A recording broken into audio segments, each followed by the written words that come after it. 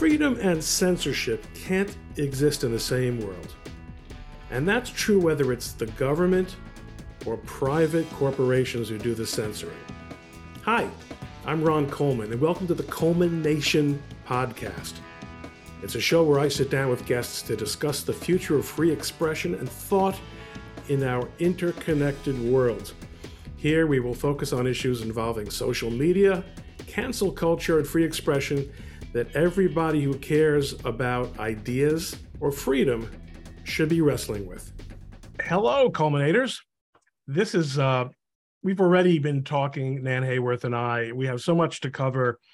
There's so much that we have in common and so many things that we're both interested in. I have recently gotten feedback that it wouldn't be terrible if I did a little bit more introduction, a little bit more of the introduction stuff. So I'm going to do a little bit more than I usually do. Dr. Nan Hayworth, appointed to serve as a member of the President's Council on Sports, Fitness, and Nutrition. She is a physician, an ophthalmologist. Mm-hmm. She is a former member of the House of Representatives, serving in the 19th District of New York. She is very outspoken on topics that you will find that if you follow me in any social media, that I'm outspoken about as well. The difference is she knows what she's talking about. So we're going to talk about that. But actually, before we were officially starting, we were talking about Princeton. And really, if you're going to talk about the destruction or decline and fall of great institutions and of freedom of speech, Princeton is as good of a place as any. We both attended Princeton approximately at the same time. Mm-hmm. You wouldn't think to look at us that in fact I'm the older one. Well, I would never say that in a million years, but then everyone has to know that I'm not nearly as old as I look. I had Robert George on the podcast last year, and he was so pleased and so justifiably at the time proud with how Princeton had dealt with the Joshua Katz situation. And little did he know that they were slipping the shiv in. It was what an absolute travesty. And Princeton has become known as, in surveys, as the college in the United States, among the major universities, where people feel least comfortable speaking up in opposition to, the prevalent orthodoxy. And do you have any idea from your observations how that happened? How did Princeton go so far so fast? Yeah, thought about it for a long time, Ron. And I as it happens, within my resume is the privilege to have served on the Department of Politics Advisory Council in 2015 and 2016. As far as I know, they haven't officially terminated me, but that's interesting that you were you majored in biology at Princeton. Biology, correct. But the Department of Politics in 2015 reestablished its advisory council. And interestingly enough, I was not the only Republican, not that we were overtly announcing our party affiliation, but I was the only, which fascinates me because Princeton has produced a number of electeds, but I was the only one who had served in elected office. And I think the coda to my experience with them came when just before the 2016 election, when we were all asked, the friendly question went out, well, for whom are you voting for president? And I said, well, Donald Trump. Yeah. Silence. Oh dear. Silence. Well, yes, yeah. So, well, I mean, in the 80s, people don't realize that what we see happening, not people don't realize, but a lot of people don't realize that, especially younger people, that a lot of what we see happening with political correctness on campus was presaged in our time. Yes. It was right after freshman week for me, right when you were getting to know your cadaver. Yeah. Jerry Falwell, the Reverend Jerry Falwell, came to speak at Princeton in Alexander Hall, the old Alexander Hall, not before they gutted it and turned it into the constipated orangutan of architecture, as one Princetonian wag described it. Well, I at the time I was conservative, but I was still feeling my way out. I said, let me listen to this controversial guy here. This is one of the great things about coming to Princeton, is world famous people. You would hope. And I get in there and the room is filled with protesters. And they're not only protesting, so I couldn't get a seat, but they're not only protesting, when he speaks, they stand up to block him and turn their backs to him to indicate that they're not going to listen. Right. Why don't you not listen back in your dorm room? Right. So I get it. It's a form of performative protest, sort of like that. Speaking of now, a perfect segue, the medical school at Michigan. Oh, absolutely. Yeah. What the heck is? No, it's unprofessional and unbecoming behavior. And I do think, and I've talked about it, Ron, I think we have witnessed the apotheosis of the so-called goo-goos, the good government types. And I think what the Woody Woos. Well, precisely. But Princeton and, of course, all of our comparable institutions, but Princeton has obviously occupied a pinnacle of sorts. And I was, as we discussed, I felt enormously blessed every day that I was on that campus. You mentioned that you came out of the Midwest, not from a public high school. No, yeah, public high school. Yep, Me parents. Too. I'll tell you, I went to public high. First, my parents had never even went to college.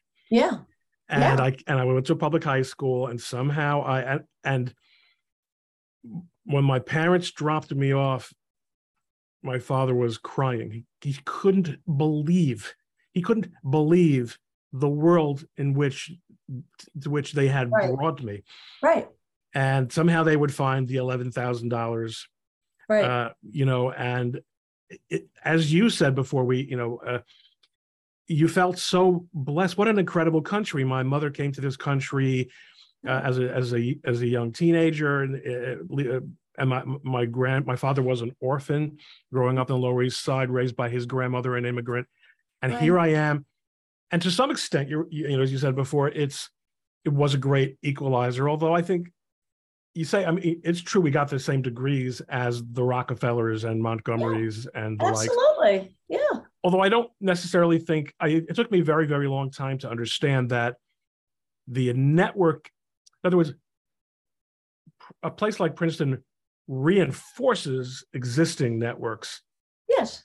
And then you sort of become a known person, but you're not going to be admitted to networks that you otherwise wouldn't. I mean, you could through the club system if you really, really wanted to. So where did you eat?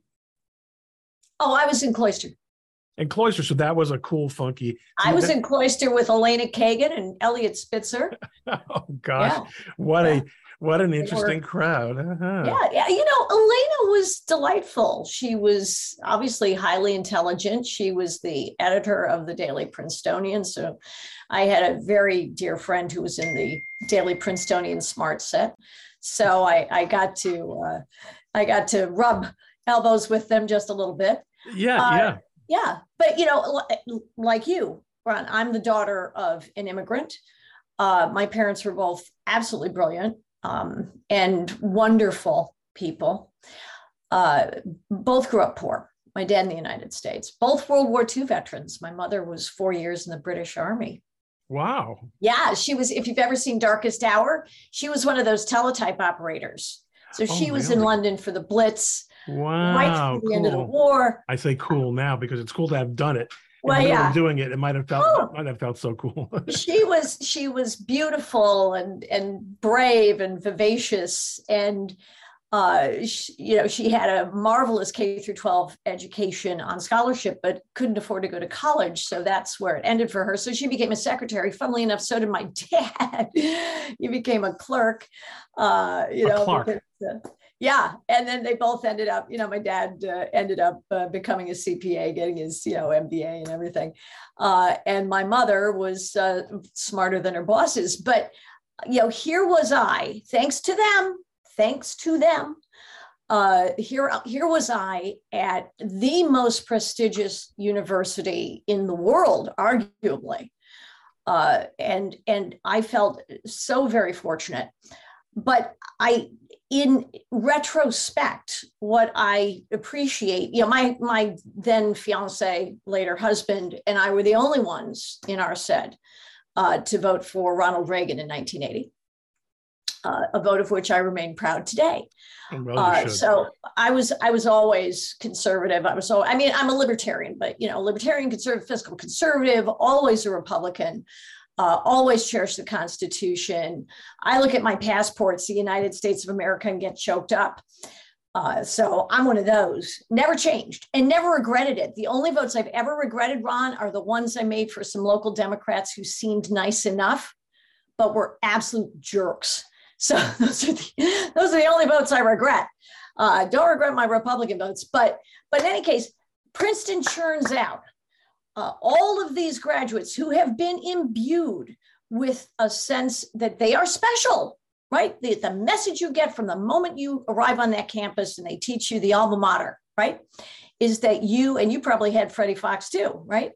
Do it, right? We were the first class that didn't have Freddie Fox.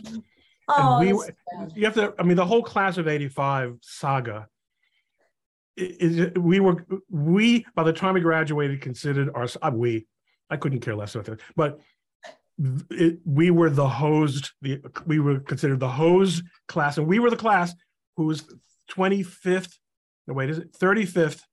reunion was canceled by COVID.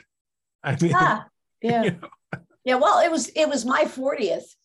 My 40th was last year, but so far has Princeton descended in my esteem that I didn't give a buck for my 40th. And I was on the National Annual Giving Committee. I led the proletarian majority of annual giving for my 25th.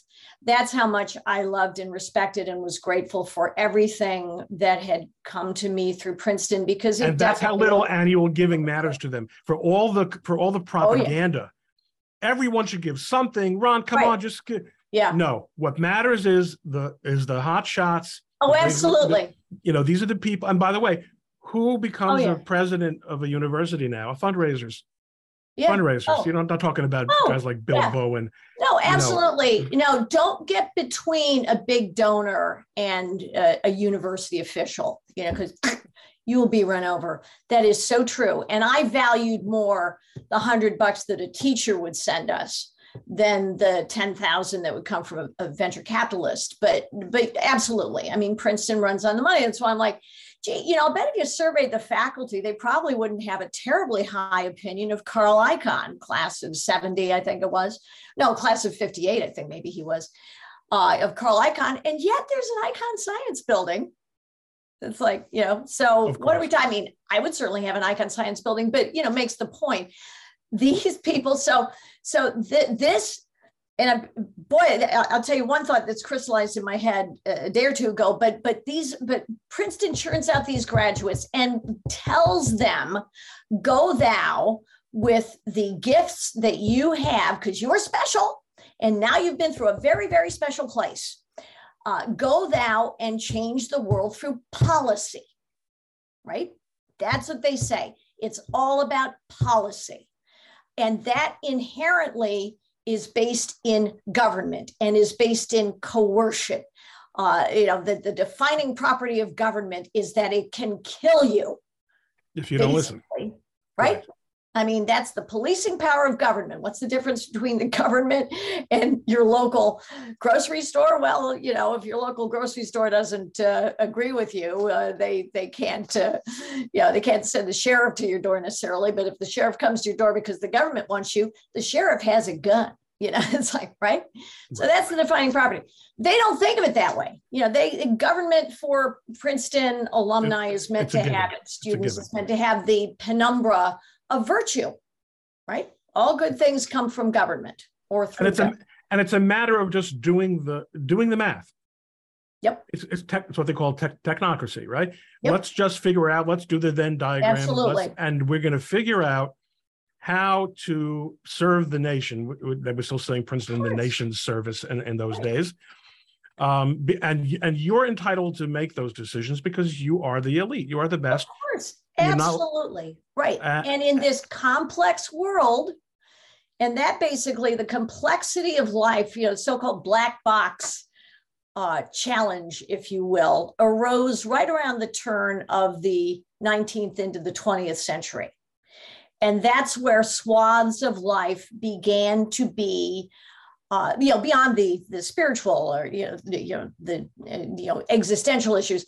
That's where swaths of life began to be less comprehensible to the average person. So, now, of course, in this very, as you say, technologically advanced era, you need guides. We need well-meaning, benign, benevolent, authoritarian experts who are going to tell you what to do and how to live your life. COVID brought that.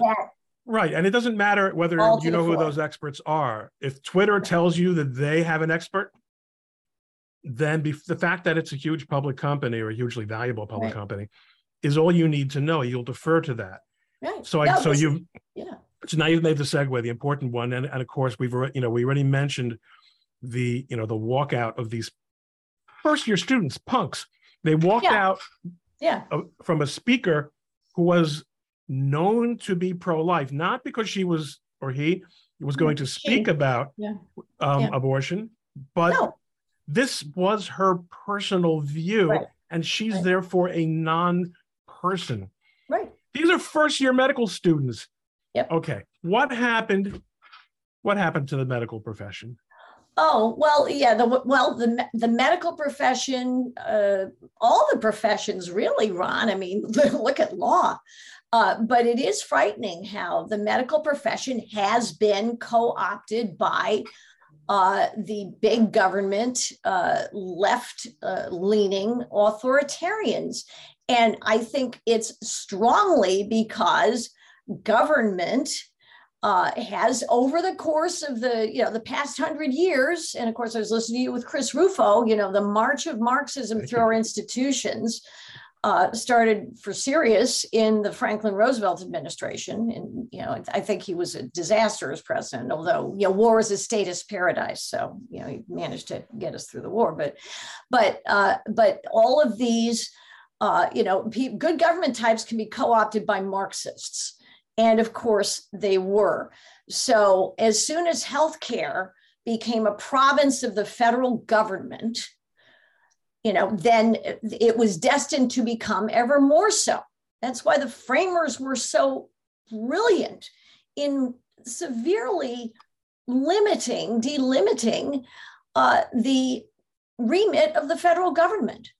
It wasn't ever meant to manage any aspect of our day-to-day lives, right? And that includes healthcare. But healthcare too has become, it's the black box.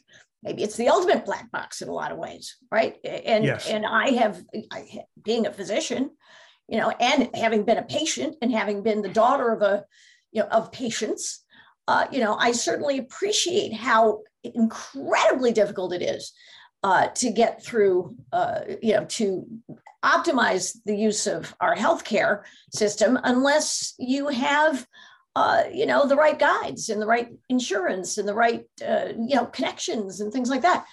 But it is, because of that, government, that the authoritarian types have completely taken over the healthcare profession, and because government has been co-opted by the so-called woke, well, here they are. And, I belong to an organization called Do No Harm, which was started by Dr. Stanley Goldfarb, who's a courageous former professor at the University of Pennsylvania School of Medicine, who is giving voice to those of us who can't speak, because you know what it's like, Ron, if you are in these institutional settings or even in the healthcare industry. If I knew what it were like, I wouldn't be on my 14th job. Yeah, but you know what I'm saying? I mean, look, big healthcare, is American medicine now. Big insurers, big healthcare systems, big hospitals, big pharma, big providers. Because of course, that's the inevitable result of government managing things is that there's consolidation, there's cartelization, and corporate capture, and revolving door regulation. I mean, exactly. How to do that? See, magic. People always ask me how do they stay on? Yeah. And I'm always saying, look, they stay on remarkably well. They do, yes. Especially if you don't have all that much hair to. Well, Scott's Jewish. I raised 2 nice Jewish kids, so there you go. Oh, okay. Well, I raised a few of them myself. So here's the thing, though. I understand institutionally, like I expect the AMA, which I suppose is like the ABA. They're just, they've completely been captured by, the Democratic Party. But everyone who's gone to physicians themselves in their practices. Yeah. We grew up with this idea of doctors as being almost scientists. Yeah. And in some cases, they are scientists, right. and being, these empiricists. And, I recently had my checkup, and my doctor happens to be one of my oldest friends. And he has the kind of practice now where he doesn't have to, he does things on his pace the way he likes it. And we schmoozed for 45 minutes before he even got out the stethoscope. Okay? Is he in a concierge practice? Basically, that's what it is now. Yeah, that's basically what it is now. Yeah. And meaning that I'm lucky if I get anything back on the insurance, but he's fantastic. Yeah. He's sitting there, and we're both sitting there the whole time with masks on. This is a guy, he's a grad, I don't want to even, and no identifying information, but a graduate of a medical school that you would know very well. Mm-hmm. He's a professor, he's a clinical professor there, but he graduated from another New York law school. The point is, why?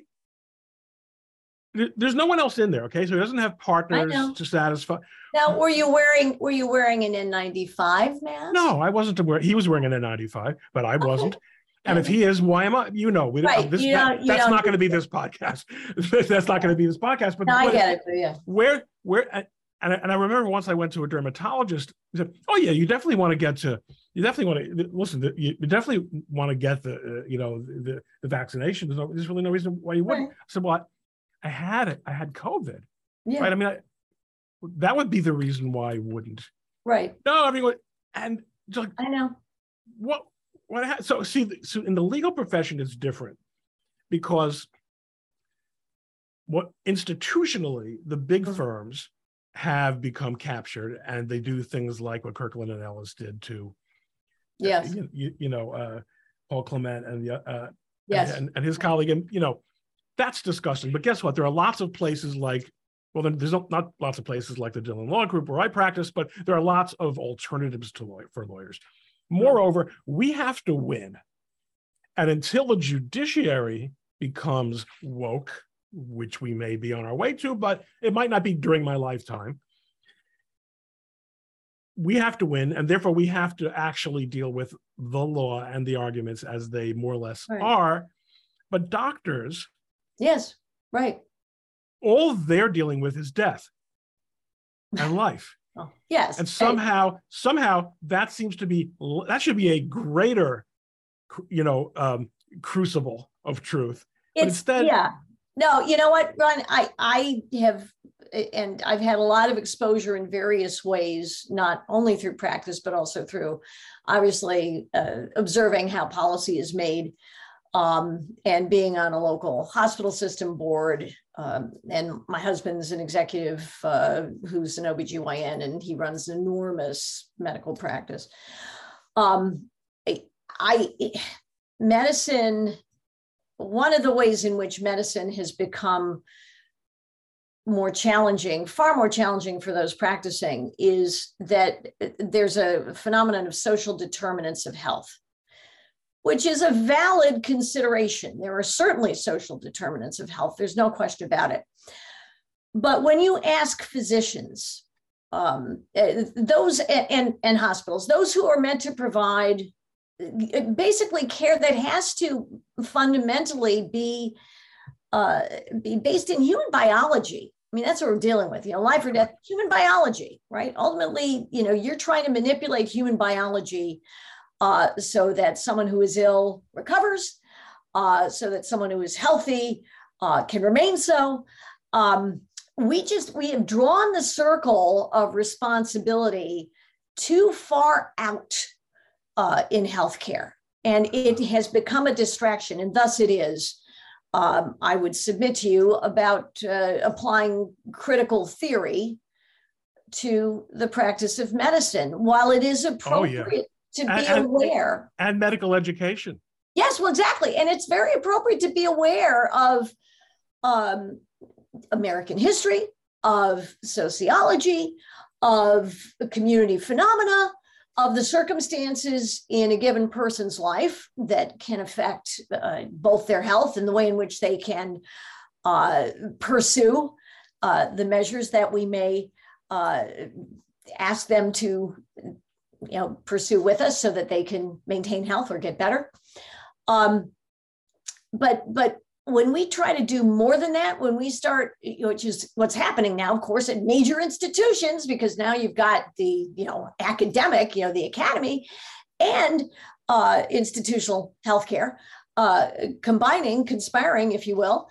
If you walk in the door and the first thing they look at is, well, it's white female. Okay, let me just qualify that person's demographics. It's black male. Oh well, we have, I think we're getting into very dangerous territory. And, from the pure standpoint of, practicing healthcare, we're getting away from, we're taking precious resources away from attention to the problem at hand, which is, this person has glaucoma. This person is about to have a heart attack or whatever it may be. And it's dangerous and wrong. It certainly is. It's reached the point where as I was sort of alluding to in the beginning, talking about Princeton, there's been such a decline in institutions, many of them centuries old, of course, some of them millennia old, including the medical profession, right? That were always, and the judiciary, that were traditionally redoubts of at least some, far more than a modicum. They were among the most trusted institutions in the world. We hope they were meritocratic, right, Ron? And unfortunately, I think what's happened, what I alluded earlier to, a thought that had crystallized, it's really true.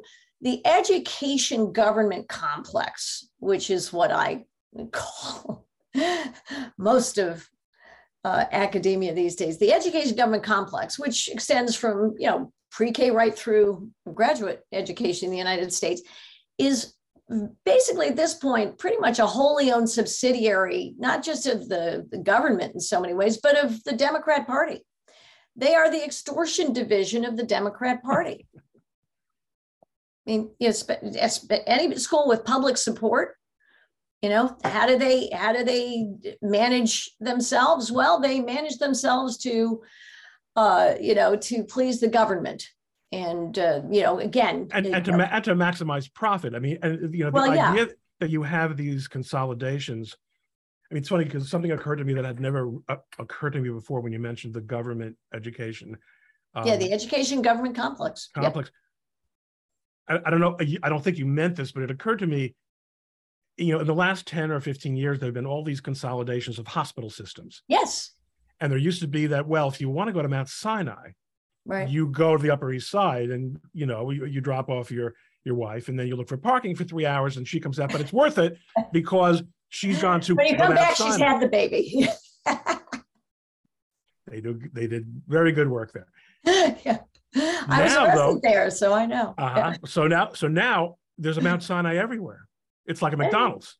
Yeah. Because they bought all these and I remember when this happened in the legal profession 20, 30 years ago. Oh, yeah. Firms that had reputations as being very good and then wanted to acquire local offices so they would have a presence here and a presence there. Yeah. Frequently would lower their standards considerably and dilute their brands. Yeah. But that's almost really a side point. But I note now that so many of these hospital systems are affiliated with some great university now. Yeah. And the hospital systems themselves, as you say, are virtually government entities. Yeah, basically. I mean, and then the relationship between them and the insurers, absolutely, really make the care decisions. Yeah, it's absolutely so. As a libertarian, it's a circular relationship between, and it's all perpetually self-enriching, right? Among the institutions and government that makes the laws and pries the funds out of the taxpayers' pockets. So now let me ask you, as a libertarian,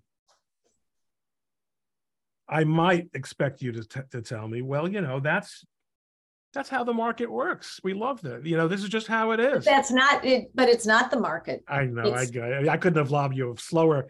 I couldn't have been it would have to be Canesbury softball to be a slower, but. And I have no athletic ability. So yeah, I duck when something's thrown at me, but I didn't duck that one.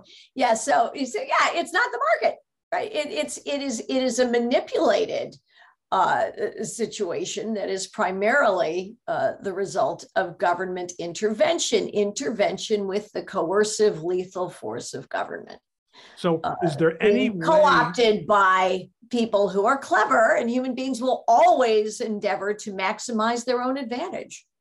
Right. So so now, as someone who has been a legislator, been a physician, yep, and now you're involved in the medical business. Well, I'm not. Well, you're married to it, right? Your husband. I'm married to it. Yes. I'm married. How do you see, from a policy point of view, right? Because we're still. Right. If you want to tell me, Rhonda, the answer is not policy anymore, then I want to know what it is. Well, is it torches at night in the street? I don't think so. No, I know. Yeah. So from a policy point of view, how do you, I'm making you president. I'm giving you a veto-proof majority. Wow. Of actual Republicans, not what we have seen from time to time. Right. What's the policy that you have sponsored on the floor of the House to fix this, to begin to fix it? Yeah, I would obviously the best answer is ever more progressively, so to speak. I'm so furious that they took that word from us, but progressively to walk us toward private contracting in healthcare, to independent marketplaces, certainly independent of the federal government. But there's no question, Ron, that would require a gradual transition. We've never had, and I'm not going to blame any of our Republican presidents, but we've never had, and even President Reagan didn't do this. I would love to have a national chalk talk in which our president, say, took an hour of prime time on the cable and broadcast networks and said, look, in layman's terms, but here's our problem. We've got an awful lot that we're going to owe our creditors. And some of that's us, but a lot of it's, other nations like China, for example. If we don't do something about getting these costs under control, and we can do it. And we understand that, you're all depending on the government. Medicare, our seniors are depending on the government to get their health care. The folks who rely on Medicaid, we get it. But what we're going to do is walk everybody down. We're going to walk us. We're going to make a bridge, or if you're in a staircase, whatever it is, over the next 10 years, let's say. We've got and this seems to be the biggest legislative challenge under our system. Yeah. Where you've got people who are reelected every 2 years in the House, that seems almost impossible to do any kind of long-term planning, because it's sort of like a cartel that has, I learned this from Ken Oye. I don't know if you remember him from the Princeton Politics Department. Very popular lecturer. He taught us about game theory. But, every cartel is just waiting for the first cheating to begin, because the more efficient the cartel, the better the payoff for the first cheater. And that's also true with an election cycle every 2 years, is that the more long-term your policy, the easier it is for someone to say, oh, this is a disaster. And you're saying to everyone, no, this is going to be a disaster. It's going to be really hard. But after the first 4 or 5 years, it's going to really be great. So then there's this really high incentive to say, you see how this is terrible. I'll pull us out of this. It was fine before. All right. Is it possible? Can we do it? Also, we have this complication of the price. The prices are the pricing of everything in the health. It's so distorted. It's completely distorted. There are things that we can do. Like if we simply allowed private contracting in Medicare, so that someone which is not allowed now by Medicare, you have to charge every Medicare patient the same fee. And by the way, you can't give them a break on the copay, because you can go to prison for that. Yeah, no, you can't. But there are patients who would love to pay more to have, let's say, a concierge type of situation. They can't do that if they have Medicare. And Medicare providers can't do that. Even something as simple as that would be empowering. The best ideas that you'll find are from John Goodman at the Goodman Institute. And I sit on John's board. And he's got lots of ideas that would occupy a very comfortable transition, a ground that empowers patients in markets that are more robust, that allow them to use their market power to make the health care they get through their insurance, whether it's heavily government influence, which most of it is or not, better. So I commend the Goodman Institute to everyone, and John Goodman's very easy to read. So he definitely makes great cases for that. But here's what concerns me, Ron. And when I was in Congress, what the biggest lesson I took away from it, there were many lessons, as you might imagine, but the biggest one is, guess what? We can shake our fists at those idiots in Washington all we want. Most of those idiots are doing what their constituents want or expect them to do. So it's really, and by the way, this is the fundamental question of exactly. My Republican colleagues, for the most part, were really solid people, and many of them had been in small business. They really did understand market economics far better than the Democrats. And that includes, the Democrats have a sort of bimodal distribution. They've got like the doctorate holders, the academic types, who live in their ivory tower. And I don't know why we thought, well, green energy everywhere just makes sense. Let's do it now, and then they have, folks who, may think that Guam is floating on the ocean like a meringue.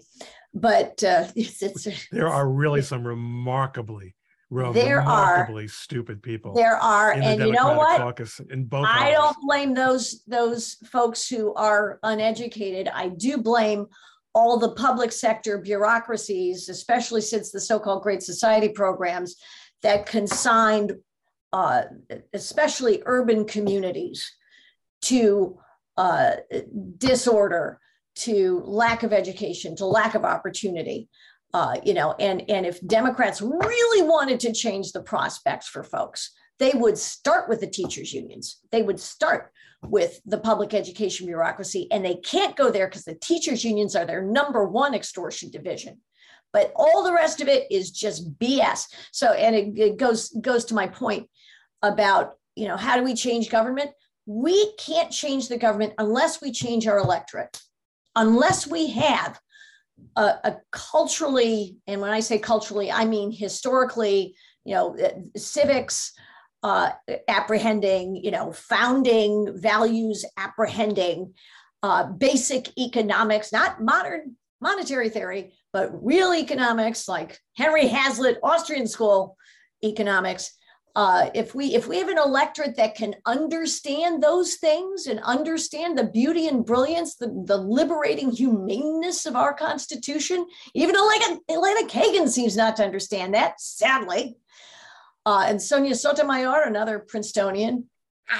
But you understand, if we had an electorate that apprehended those things, and who does among all of our American citizens, Ron, I would submit to you, are naturalized Americans. Naturalized Americans who entered this country legally, know the most about our Constitution, value it the most because they know what the alternatives are. And Americans have been, they failed to understand how we became prosperous, how we became strong. But my mom is one of those people. Yes. And she's now living in Florida with all the other Yentas, okay? And she watches The View. And her brain and whatever natural intelligence she has, so she watches this all day long. And how could you watch The View, Ron? She is, believe me, it's not just my mom; it's all the moms, and this is, yeah, right.